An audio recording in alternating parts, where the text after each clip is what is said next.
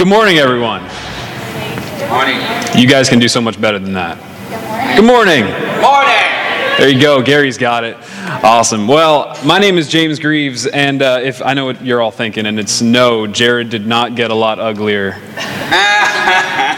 So Jared and the guys are out this week at a men's retreat, and it seems that they've taken quite literally all the men with him, except my man Gary over here, and my brother over here in the back. So it was a real privilege when Jared called me and asked me if I could come preach. I mean, he called me up and he was like, hey man, we're going to be on this retreat, and I was wondering if you could come preach. And he didn't get the word preach out of his mouth. I was like, I'll be there. I'm there, man.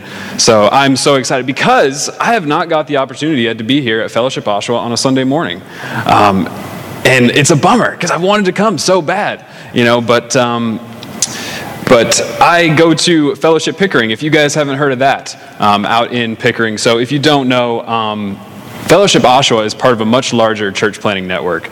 So we plant churches all over the eastern part of the GTA, and so it's a growing network. And we've planted one in Pickering, Scarborough, Oshawa, and that's where I come in, and that's my job. So my job is very similar to Pastor Jared and what Jen do here, and but we're doing the same thing you guys do right here, but we're trying to get one started out in Bowmanville.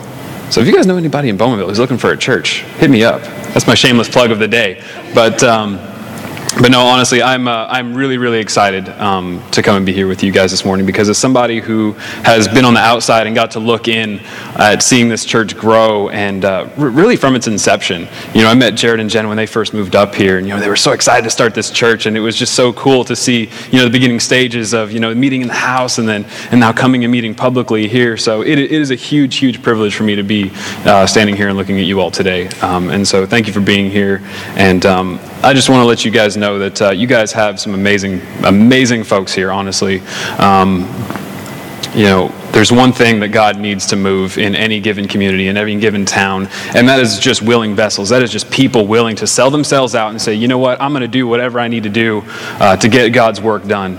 And I can tell you just from those of you who I know this morning, and I'm sure others as well, but you guys have got some sold out people here. And myself, and I speak for everybody else at all of our other churches, that we're just so proud of you guys. And I know Jared would probably not say this because he's too humble, but you guys have some awesome leadership and just awesome attenders. Like, just the stories that I've heard since being here have been absolutely incredible. So I just wanted to encourage you guys with that here this morning before I said anything else at all. But there is something that I want to talk to you guys here about this morning. And that is a scripture that I wish that I had looked at early on in my Christian walk. And one that I really didn't until I was much, much later on that I read this scripture. And it's one that's found in Luke chapter 4, verses 14 to 30. So if you brought your Bibles this morning, awesome. You can go ahead and turn. If not, no worries. It'll be up on the screen in a minute. But first, let me give you some background, a little bit of context on what's going on here. So Jesus, at this point in time in his ministry, he hadn't been in the public eye all that long. He hadn't been, under the same level of scrutiny that he would come under later on. But he had spent some time in the lands of Canaan and Jordan, and he'd spent about a year there ministering and performing miracles and that kind of stuff. I'm sure you guys have heard some of these stories, like he was baptized in the river from John the Baptist, if you remember that one, and he turned water to wine at the wedding. I'm sure you guys remember that story. And so he started to get a little bit of reputation going, right? Because people are starting to hear these things that he's doing and all these miracles he's performing. And so they're like, yeah, this guy sounds like the Messiah, right? Because he was prophesied for years and years and years prior in the Old Testament. So people were pretty excited about him. But like I said, it was still very, very early on in his ministry. So catching up with Jesus today, this is after he's performed those miracles and he's begun to get recognized, and he decides to head back to his hometown of Nazareth. So this whole time he's been out traveling in somewhat distant lands, and he decides to come back to where he's originally from. He spent the first 30 years of his life in this town, so you can imagine that this is where his mother lives, this is where his childhood friends live, this is where extended family, I'm sure, all live. So you'd expect it to be like this big homecoming, right? Like in the movies you see, somebody goes away, goes somewhere else and gets famous or gets rich or, like wins the Super Bowl, right? And then they come back to their hometown, this big heartwarming reunion. Everybody's like, lifting them up on their shoulders and like, yeah, and they're all excited. Well, if you know this story and you know how it ends, you know that that's not exactly how it turned out in the end for Jesus. And we're going to pick up in verse 14, and it says, "Then Jesus returned to Galilee, filled with the Holy Spirit's power. Reports about him spread quickly through the whole region. He taught regularly in their synagogues and was praised by everyone. When he came to the village of Nazareth, his boyhood home, he went as usual to the synagogue on the Sabbath and stood up to read the scriptures. The scroll of Isaiah the prophet was handed to him. He unrolled the scroll and found the place where it was written, 'The Spirit of the Lord is upon me, for he has anointed me to bring good news to the poor. He has sent me to proclaim that captives will be released, and that the blind will see, and that the oppressed will be set free, and that the time of the Lord's favor had come.' He rolled up the scroll, handed it back to the attendant, and sat down. All eyes in the synagogue looked at him intently. Then as he began to speak to them, 'The scripture you've just heard has been fulfilled this very day.' Everybody spoke well of him and was amazed by the gracious words that have come from his lips. 'How can this be?' they asked. 'Is this not Joseph's, the carpenter's son?' Then he said, 'You will undoubtedly quote me this proverb, "Physician, heal yourself," meaning do miracles here in your hometown like those you did in Capernaum, one of the towns he spent earlier time in. But I tell you the truth, no prophet is accepted in his hometown. Certainly there will be needy widows in Israel in Elijah's time, when the heavens were closed for 3.5 years and a severe famine devastated the land. Yet Elijah was not sent for any of them. He was sent instead to a foreigner, a widow of Zarephath in the land of Sidon. And many in Israel had leprosy in the time of the prophet Elisha. But only one of them was healed, which was Naaman, a Syrian. When they heard this, the people in the synagogue were furious. Jumping up, they mobbed him and forced him to the edge of a hill and where the town was built. They intended to push him over the cliff, but he passed right through the crowd and went on his way." So like I said, it's not exactly the homecoming that you would expect from a bunch of people who thought they had the Messiah, the Savior of the world in their midst. But remember how I said that this is a passage that I wish I had have studied in my earlier days on my Christian walk. Honestly, I don't know where you're at right now. I don't know where you're at today. I don't know where you've come from. I don't know where you are in your spiritual walk. But I can tell you a little bit about mine and why this text is so applicable not only to my life, but I think all of our lives. That is, I didn't grow up in church. I didn't become a Christ follower until I was a grown man. It really hasn't been that long. And I don't know if you see it or not, but when I look at this story, it just screams action to me. It says that you need to do something with this. This isn't just a story to be read. It's not just a historical account, but you need to look at this and do something with it. And you might be asking, well, what do I have to do with this? Because the people in my hometown have never tried to throw me off a cliff. Not yet. But me neither. But we look at Jesus' actions here. What happened and how did he deal with it? What did he do? And that's what I think we need to look at and what we need to try and emulate going forward.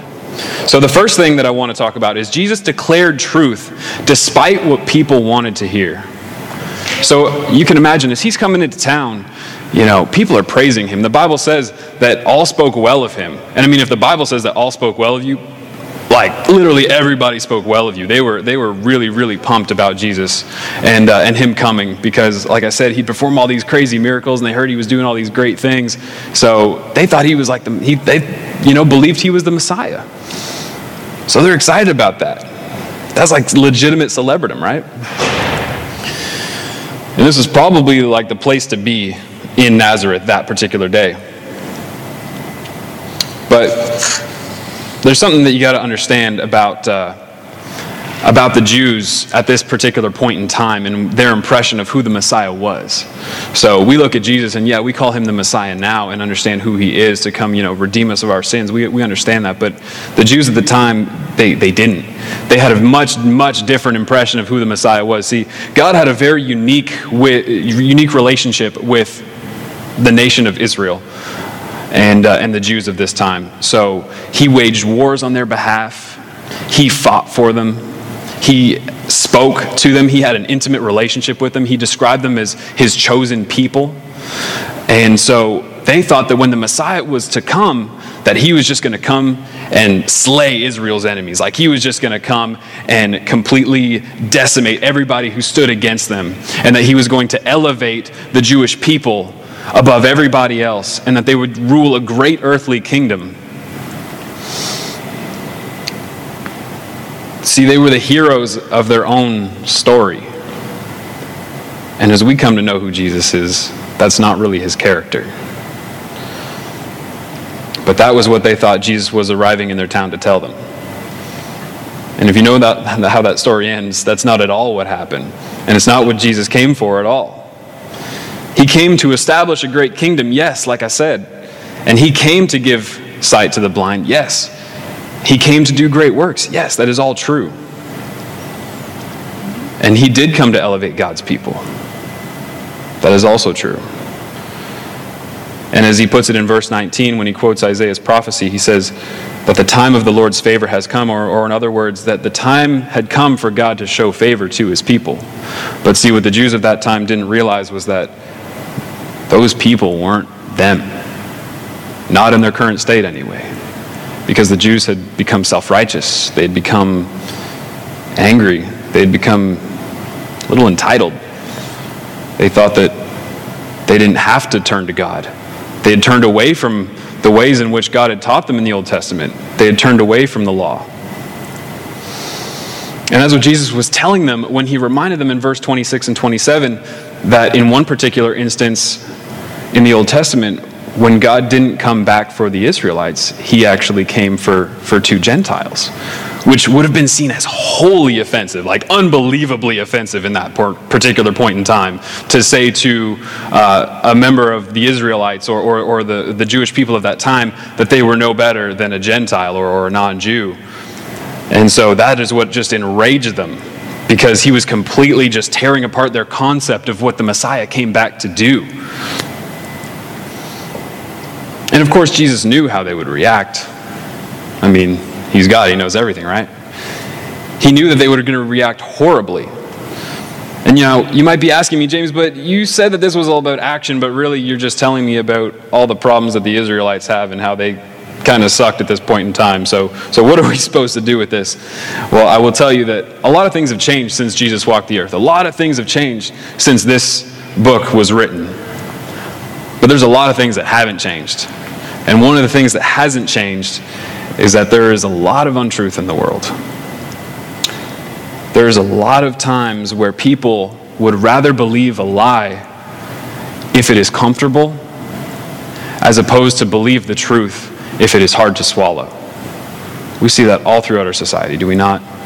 Just all over the place. People want to be lied to so that they can feel okay, without recognizing the reality that's going on around them sometimes. And I mean, sometimes we're guilty of it ourselves. I'm not going to lie. I've been there. I've been that person who wants to believe a lie instead of actually face my problems. But it's just like the Jews in this story, right? That they would rather believe that they were still in good standing with God, as opposed to believe that the Messiah didn't actually come for them, but actually came for people who they thought were unclean and lesser than them. And despite all of their self-righteousness and sin, they thought that they were still the chosen people of God. And many of us would rather think that instead of believing in Christ, that we can actually forego that and think that we're still in good standing with God. We don't have to believe in Christ. Many of us would rather believe that because Jesus is hard. Like, believing in Jesus can be hard at times. Following him can be hard at times. I'm sure any of us in this room right now who follow Jesus, we've all experienced that at some point in time. And if you haven't, get ready, you will. I promise you. But that's okay. And so there are people out there who believe that we're completely crazy for believing in this book. And I understand that. They think that we're completely wrong in the things we believe, that we are completely mistaken, and they just believe completely different things. And I'm not saying that that's not okay. That is okay. We still love these people, of course. We still love them. We want to show the love of Jesus to the entire world. Of course, absolutely. God calls us to do that. That's a good thing. We don't want to just show love to our camp, those in our own immediate circle, right? But sometimes it can feel like we are the only ones who believe in anything this book says at times. Can it not? That sometimes we think that we're out on this island like we're all alone. I don't know about you, but when I first became a believer, I felt like a total outcast amongst my friends. Honestly, in my friends, my family, everybody, I felt like I was completely alone because now I had this thing where I was living my life in a completely different way from everybody else, and it hurt my relationships. It really did. It broke them sometimes. So, I lost a lot of friends when I became a Christian. I'll tell you that honestly. A really, really good percentage of my friends didn't want anything to do with me anymore. Not all at once, but over time. And I mean, some of you have probably experienced the same thing, quite honestly. But that's okay. But I'll tell you, nobody in the history of ever understands the feeling of being hurt by those whom you love the most more than Jesus does. See, as we're becoming believers and as we're growing with God, we might have relationships that God takes away from us, or people who sever relationships with us because of our beliefs. That's one thing, and that hurts, of course, because we love these people. But Jesus has had it so much worse, has he not? Jesus was slandered, he was hated, and he was ultimately killed by the people whom he loved the most, right? Like Jesus was a Jew himself, and he was crucified by the Jews. The people who he'd come for, who he loved, who he was one of. But this leads us to our second point, is that Jesus withstood the consequences of declaring truth. He withstood the consequences of saying the things that had to be said because they were true, because he would not lie to people to make them comfortable. See, like we said earlier, Jesus knew in this passage that the Jews would react terribly to what he said. They knew that he would be persecuted for it. The persecution in this case looking like them trying to throw him off a cliff, right? Which hasn't happened to me, but persecution can take many forms. Many, many, many forms. I mean, it can come from anywhere. And most of the times when we think of persecution, we think of legal persecution, right? Like that's always the word that comes to mind. Like we're going to be, having the free speech police come and, lock us up and throw us in the gulag for saying something. That's persecution, right? Well, we're lucky to live in a place like Canada that we don't have to worry about anything like that. We've been really lucky like that so far, haven't we? And let's pray that it stays that way. Let's pray that it stays that way forever, because there are some places in the world where that's not the case.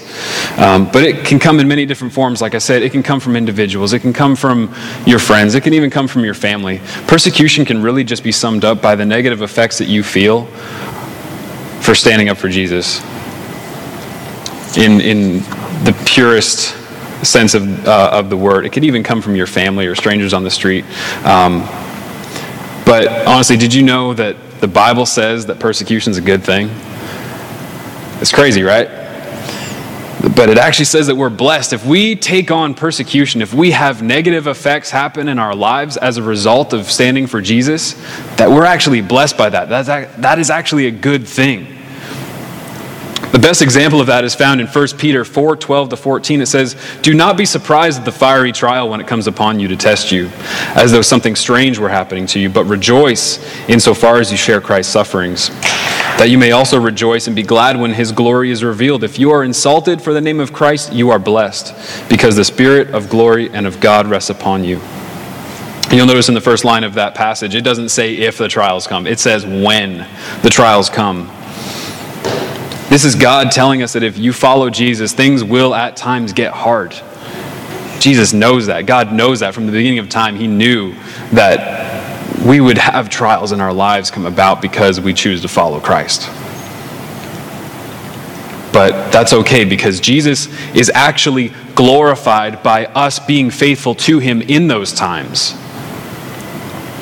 And so now I know you might be a little concerned and a little taken aback and think, okay, so you're telling me that I choose to follow Jesus, so what does that mean? You're basically telling me that my life is going to suck no matter what.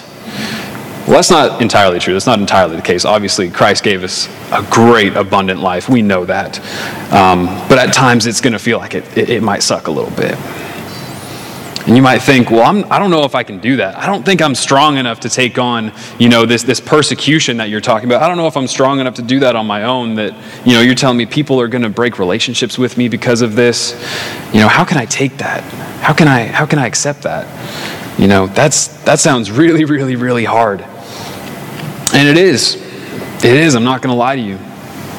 But the good news right now is that you don't have to do it on your own. And that's truly the beautiful part. Because this is going to lead us to our third point. And that is that Jesus sought refuge in the Father and the church. So when Jesus was under his worst times of persecution, when he was under the absolute worst scrutiny, what do we see him do in Scripture? We see him going away from everybody else. He gets quiet into a quiet place and he prays. He prays fervently. He prays earnestly. He prays faithfully. And this is Jesus we're talking about. This is God himself incarnate in the flesh. And he still goes and he still prays to the Father to give him strength. Sometimes even just praising God for his faithfulness, but that's all he's got to do. The most particularly powerful example of this is found in Luke 22, verses 41 to 44. And this takes place right after Judas was betrayed by one of his disciples. Jesus was betrayed by Judas. Don't want to get you confused there. Judas wasn't betrayed by Jesus. Who was one of his disciples, one of his best friends. He spent 3 years with his disciples, traveling all over the place, and one of them betrayed him. And this is right before he was sentenced to be crucified. And it says, he withdrew about a stone's throw beyond them, knelt down and prayed, "Father, if you are willing, take this cup from me.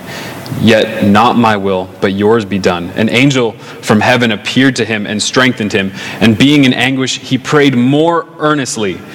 And his sweat was like drops of blood falling to the ground. So we can see even Jesus, even he himself, he came under this stress and this tension. And even he prayed for strength. Even he asked the Father for help. So we can take Jesus at his word here and say that we should be doing the same thing. If things seem hard, pray about it. If things are getting bad, pray about it. If things are going good, pray about it. See, prayer is essential. Prayer is truly, truly foundational to the Christian life in all aspects, because it's something that Jesus even himself took so seriously, right? But it's not the only thing that we do. It's not the only thing that we have to do when we come under some trials and tribulations. Because prayer, like I said, is a good thing. Prayer gets us in communion with the Father. It makes us feel better. It makes me feel so much better when I'm able to just get alone and pray about something that's going on in my life. But it doesn't meet our physical needs sometimes, because we have a need for other people. Whether we want to admit it or not, sometimes we just need other people around us. We need to share our burdens with other people, right? It doesn't meet our needs for physical support, so how do we do that? Because if we're left out to hung to dry on our own, we're surely going to fail. But that is why God created this right here. Honestly, this is why God created this right here. The answer to the question is, how do I withstand these things? The answer to that question can be found in the seat right next to you. After Jesus prayed to the Father, he always went back to his disciples. Every time. Who were at the time equivalent to the church. They were his church family. That's all he had as he was out traveling. They were essentially the same as the church is right here, right now. They were even closer to him than his mother or his biological brothers. An example of this is found in Matthew 12, verses 46 to 49, as Jesus is speaking to a large crowd, and someone comes to tell him that his mother and his brother are outside and wanting to speak to him. He actually replies and says, "Who is my mother? Who are my brothers?" Then he pointed to his disciples and said, "Look, these are my mothers and brothers. Anyone who does the will of my Father in heaven is my brother and sister and mother." So this solidifies the fact that the church, this is not a club. This is not a gathering of like-minded people. This is a family. This is a family whose bonds transcend space and time as a whole. Because these are the people that you are going to spend an eternity with. We're on this earth for only a short period of time on the whole spectrum. We spend eternity in heaven after this. And these are the faces that you are going to see while you're there. So use each other now. Love each other now. Get close. Commune with each other. Love each other wholly, purely, and intently. With purest of intentions right now. Share each other's burdens. Because we want to do that not just to escape the world's hardships, not just to fill our own needs, but because God is glorified when the church is unified. And He is glorified when we are loving each other the way that He has called us to love each other. And then we can love the world. So I'm going to wrap this up, and before I close today, and I'll try to be brief because I think I might be running long, I'm not sure. But as I was preparing this message this week, I just couldn't get this off my heart. I think God was really, really putting it there for a reason. That somebody here today is going to be struggling with something like this where, maybe it's somewhere where you found yourself wanting to follow Jesus. You're maybe curious, you maybe believe in Him, and you want to follow Him, but you find that it's costing you. You find that it's costing you something big. It's costing you in your relationships. Maybe people are starting to think differently of you because you start coming to this church, and you're hanging out with all these religious people now, and they're like, what happened to that guy? Or girl, most likely girl in this scenario. But it's costing you, and you don't know what to do with it because that's uncomfortable, right? Nobody wants that. Nobody wants people to think less of them because of what they believe. We all want to be loved. Well, I just really want to tell you this morning because, like I said, I've traveled that road. I've been there, honestly, and Jesus knows. Jesus knows what you're going through. He sees every single moment of it, and He honors that. Because, like I said, God is glorified when we come under these types of things and we endure negative effects that cost us when it comes to following Him. So He is not going to leave you alone. He is not going to hang you out to dry. He is not going to leave you separate to do your own thing forever. He is going to be with you every step of the way. And He is going to put people around you like He has right now who are going to share in this burden with you. They're going to pick you up when you fall. They're going to love you when you seemingly are unlovable. And they are going to love you when it seems like nobody else in the world will. And I can promise you more than I can ever promise anything else in my life, that Jesus is worth every single second of discomfort that you're feeling right now. Thank you, Gary. So I just want you guys to know that here this morning. Because like I said, I feel like God is really, really speaking to me about that. And that's an issue that a lot of us face in our early days of this walk. So as we enter into our discussion time, I'd just like us to get a little personal. Now, I don't know how personal you guys usually get in this time, but I felt like, you know what? It's my first time here, so we're going to get a little personal.